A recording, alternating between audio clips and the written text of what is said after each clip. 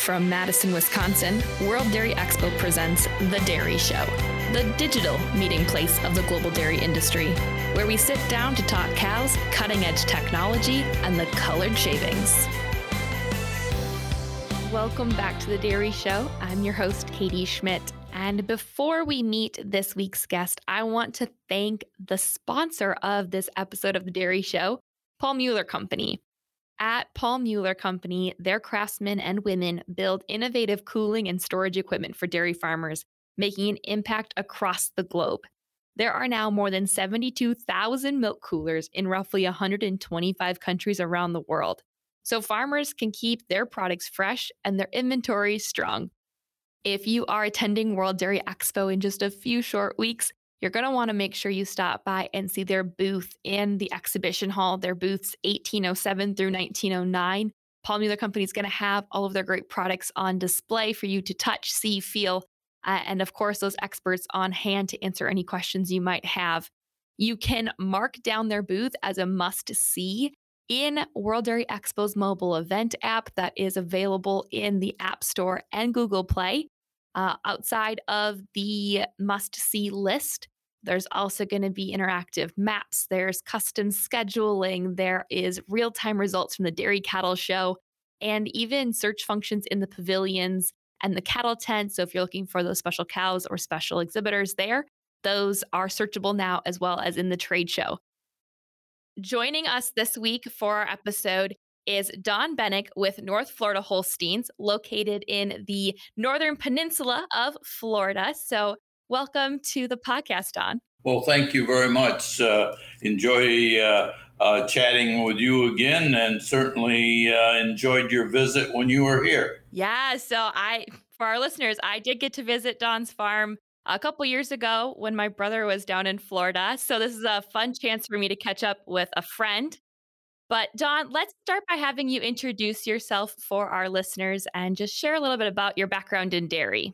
We moved down here 41 years ago from New York State, largely because at that time had enough business conflicts at home as far as challenges of one or both of them interfering with each other, and had to make the choice, and was down here and very much liked the area. The milk market at that time was very strong, and we found an agricultural area that very much appealed to us.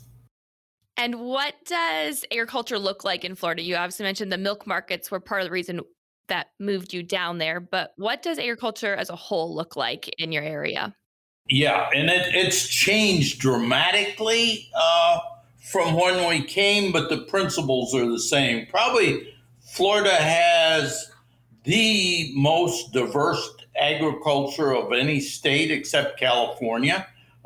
There's of course, it's famous for its citrus, all the development that's going on results in a real strong demand for sod, lots of various kinds of vegetables and other fruits seasonally, not year-round, but lots of things like tomatoes and broccoli and asparagus and sweet corn, and I don't know if I said watermelon, but a lot of really seasonal type crops that people can fit markets for.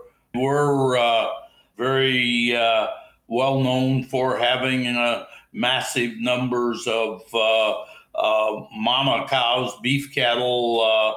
In fact, I think of the 5 largest ranches in the U.S., 2 or 3 of them are in Florida if you go by number of mama cows. We're not known as a feedlot state, although in the time we've been here, we've seen feedlots come and go. Currently, they're moderately popular again.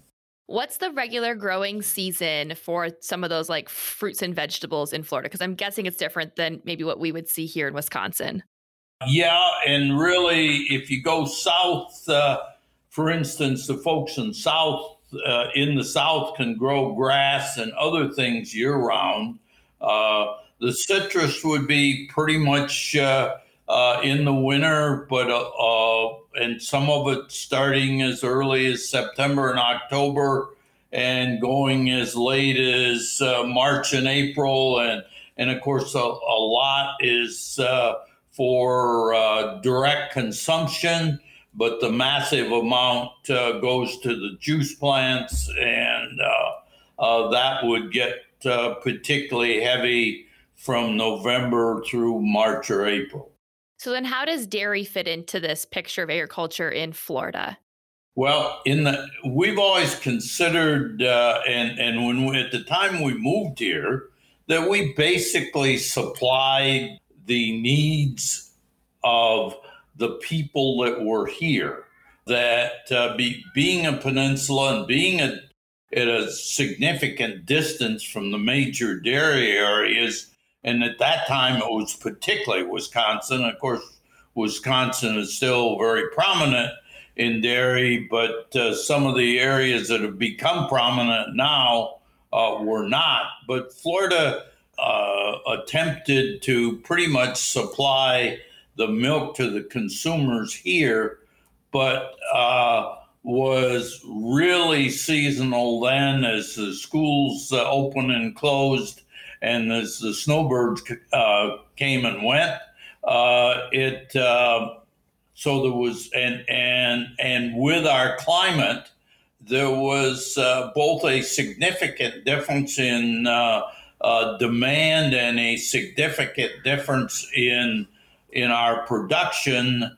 Not always, or a high percentage of the time, not necessarily producing it when we needed it. So how are you fixing that demand need now? What does that market look like? Are you still a fluid market primarily down there? Yes, although we had a time, particularly when NAFTA was wiped out and other things, where lots of milk came into the state. We went from being probably the best milk market in the U.S. to being the worst. And certainly the last 4 years have been bad. But it's been bad, probably not very, it's not been very good into the 2000s. We think it's improving quite a lot now. And we have lost a lot of producers, but the producers, individual farms have gotten as a group considerably larger and have got dairymen that are capable of producing a lot more milk per cow over time. Speaking of, let's walk through North Florida Holsteins. What does the farm look like? Just take us as if we were going on a tour. We produce and raise our own replacements. We raise a significant quantity of our forages, and this would be real different than Florida dairies as a group would be thought of in the past, and even still today. Many have stopped raising their replacements, or they're sent out to be raised. And so we'd have the replacement infrastructure, and we would not be buying any replacements. But our crop growing program is very important to us as far as running our operation. And then we house all of our milking cows are in free stalls. The great bulk of them are in tunnel ventilation, which is a huge help for our climate. Yeah, and speaking of tunnel vent, that's obviously a heat abatement initiative or program. Is that pretty standard for Florida farms to find tunnel vents, or what are other producers doing in your area to fight the heat? Yeah, it's probably still Yeah, it's definitely still in the minority, but I think the bulk of the people that have gone to it have been pretty successful with it. There's certain things as far as making sure your building structures are going to last and that the ventilation is really sufficient and things like that. If people don't get that done, they don't, or they're not happy with tunnel ventilation. But on the whole, it's been very good to us, and we experimented a bit with doing things various ways, and some of the ways we did it were mistakes, but have generally been able to correct that. And on the whole, it's been very good. But almost the dairies that are left, and we had a huge number go out in the last 4 years because I say it's the worst time we've ever seen to milk cows here. And also Georgia saw the same thing. Basically, the freestalls dominate the industry now. Feed bunk sprinklers and fans. You'd see at almost all dairies with significant production levels. So when you were looking at the barn structure, why was the tunnel vent chosen and not, a cross vent or a naturally ventilated barn or other options? At the time we were going to tunnel, there were really cross vents in your part of the world and others were just kind of coming in, but at the level, at the speed that we need to move air, it's not practical to do it with the cross vents. They're just too wide. We need to be able to have an airspeed 10 to 14 miles an hour. Most of the cross vents are into that 2 to 5 range. And our air is particularly heavy because of our humidity. And we do some misting of the air to get evaporative cooling. And to do all that, you need pretty aggressive fan speed that's considerably more than most cross vents would be able to do. So outside of heat, what are some of the other challenges that you face that are unique to your area? Yeah, you probably there's three major ones, and you've hit on one: the heat and humidity, the mud that can go with that if you don't manage it, and forage quality. The more humidity you get, the more heat you get, the less control you have over your forages. You drop your quality significantly, and that includes both our corn silage and our grasses and other things. And we are growing some alfalfa with at least a moderate level of success. We're learning and improving it as time goes on. This working on getting a lot more digestibility in the fiber of our forages has been critical. The freestall barns have helped massively with the mud control, and we talked about the cooling with the rapid moving air, the direct sprinkling of the cows, and the evaporative cooling would cover the major changes that have helped fit the circumstances here. Sure. So, what are you doing for forage management or harvest that is helping you negate some of those challenges? Or how are you still harvesting good feed? The University of Florida and others, particularly the university, has been very helpful in developing forages that adapt to this climate better. And some of the Bermuda and Bermuda stargrass crosses, and they change with time. Probably the one that's been most popular lately in northern Florida is one called Tifton 85. I think we've got one that's going to replace it now. But it was a cross that they'd worked on, and it compared it with a variety of species. But it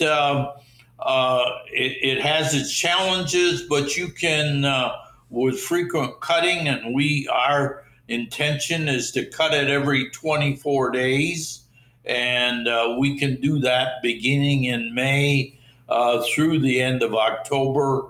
Really, the real close cutting interval, and we pretty much have to put up most of it as silage. We tend to bag our grasses and pile our corn silages. We're right in the middle of corn silage now. We just had a hurricane threatened, was supposedly coming through yesterday. We did get a significant amount of water, but not huge winds, but we were forced to shut down. But not letting ambient water, in other words, rainwater, touch the silage at any stage once it's chopped is really critical. And covering, if you're going to get a rainstorm through and you're in the process of making your pile, you got to make sure you cover it up so that you don't get that rain, which totally changes the fermentation of the mass. Wow. And for our listeners, so they understand the timeline here, we're recording this the second week of July, and you're going to be listening to this in August. So we're about a month ahead on the recording process, but they did have a tropical storm last night. So, Don, what are some of the opportunities then, if we look at why you dairy farm in Florida versus New York, where you originally been, outside of the milk market that was extremely strong up until about 4 years ago? Yeah, it particularly at the time we moved, prices were much higher for milk here. Although there was some control on your production, it gave you that incentive. But at that time, dairymen as a group were less sophisticated. And again, I'm talking 40 plus years ago. The great bulk of what a cow was fed was the dairyman purchased from a feed mill, would feed some rolls of rather low quality hay to go with what came from the feed mill. And it was and they bought all their replacements and in many cases, and it was a very easy lifestyle, and they sure got in a lot of hunting and fishing, but it was not a way to make cow's milk particularly well. But with the high prices, they were able to make it work. But once our dairy market was damaged, we lost that group of folks. There's very, very few dairymen left or feed what we call a one-shot feed anymore. They're either partially growing their forages or have arrangements to do that. Now, technically, we feed a lot of corn silage, relatively speaking.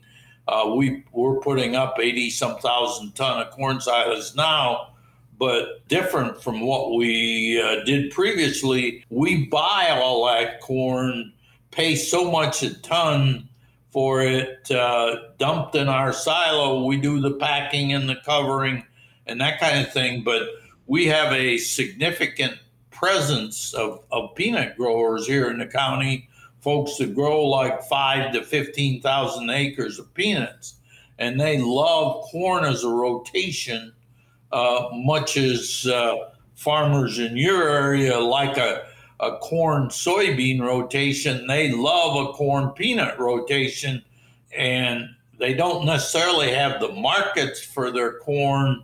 And of course, we were able to take it off in June and early July, which removes their conflicts with peanut harvest. If they were going to combine the corn, they'd be having to do quite a lot of it at the same time they harvest peanuts. And that's a very massive operation by itself without adding anything to it. So we instead concentrate on growing these improved grasses and alfalfa and other things. We tend to bag those, and we tend to put the corn in large piles. So I also want to talk about the cows, as your farm's name would allude to. You have Holsteins. Tell us about the herd and what kind of traits you're breeding for today. We are very heavily into production and health traits.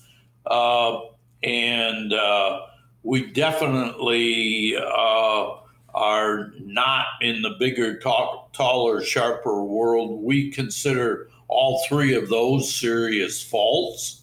And we like cattle. We want cattle that give a lot of milk, and we expect our 2-year-olds to average in the 90s, and many of them make 120 to 130 pounds.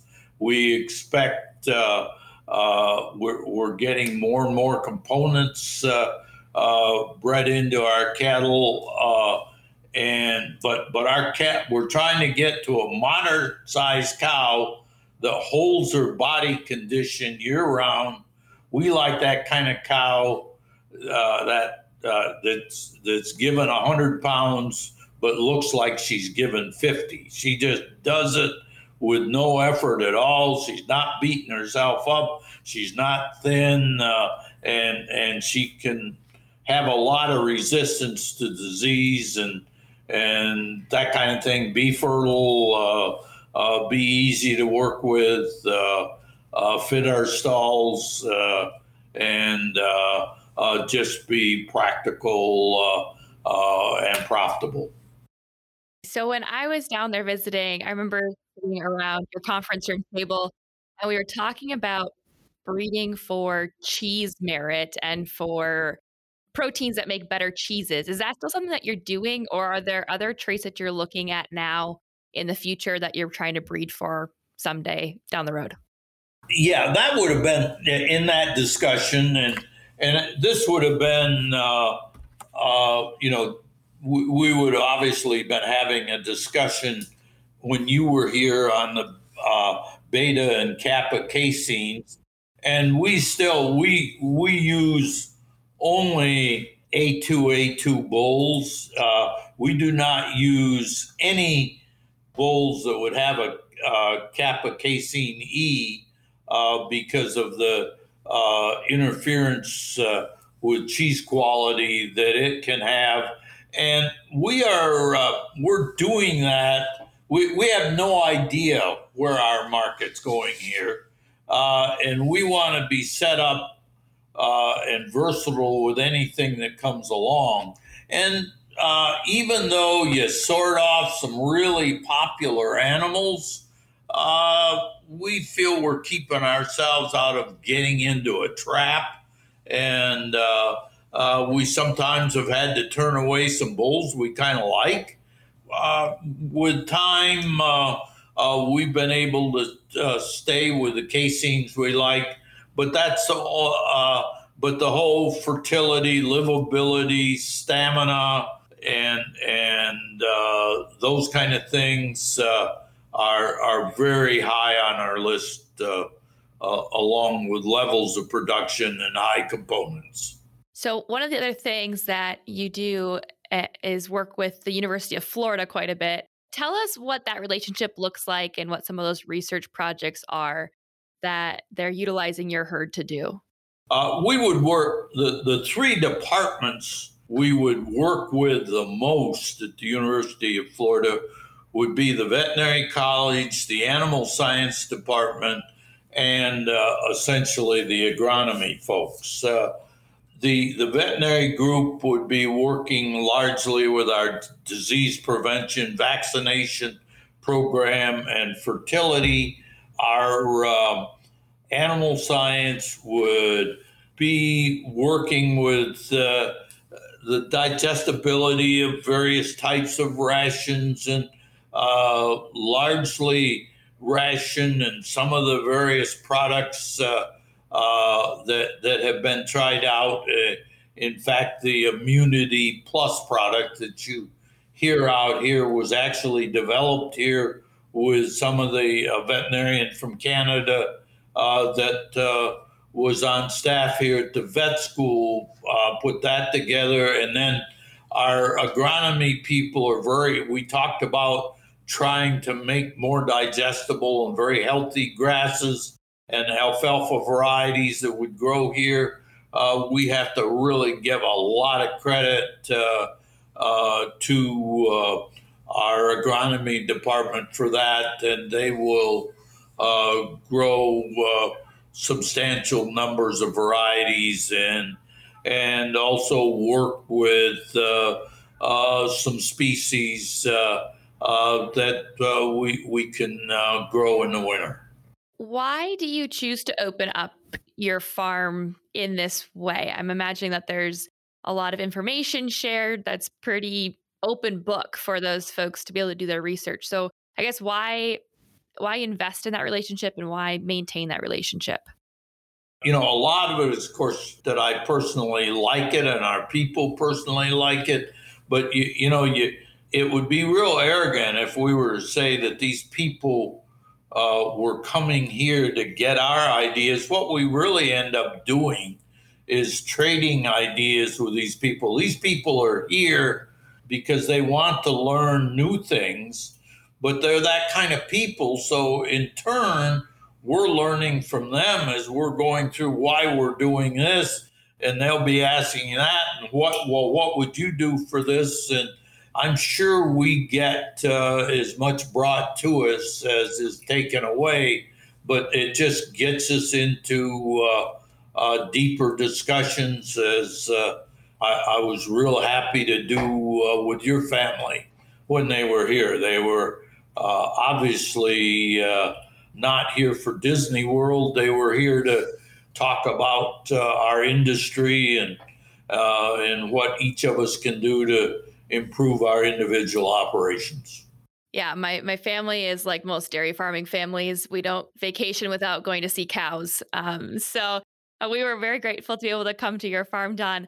And as we kind of run out of time for this chat, is there anything else that listeners from across the country and around the world might find interesting about dairying in Florida or at North Florida Holsteins? Yeah, there's certainly, I would have said 10 years ago, there's probably all the dairy farms we can handle here. There's too much milk. There's potential for people who would like to dairy farm here now. Our co-ops are wanting more milk than they're getting. All the things that we hear about now as far as transportation, truck availability, truck driver availability, even fuel costs to get things in here are making it so the advantage is to make milk here again, and we're short on milk again. So there we have it. If you're looking to expand, Florida is looking for dairy farmers. And if you want to connect with Florida dairy farmers, Expo is a great place to do that.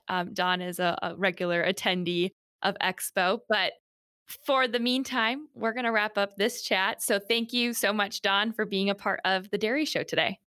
Well, thank you, Katie, for the opportunity, and wish you all the best to your family and the group of wonderful folks that you work with there. Thank you very much. Yeah, we'll see you this fall.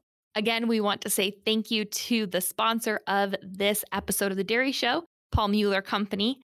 Established in 1940, Paul Mueller Company builds the equipment that cools, heats, and stores the products you use every day, like milk, beer, water, and medicine.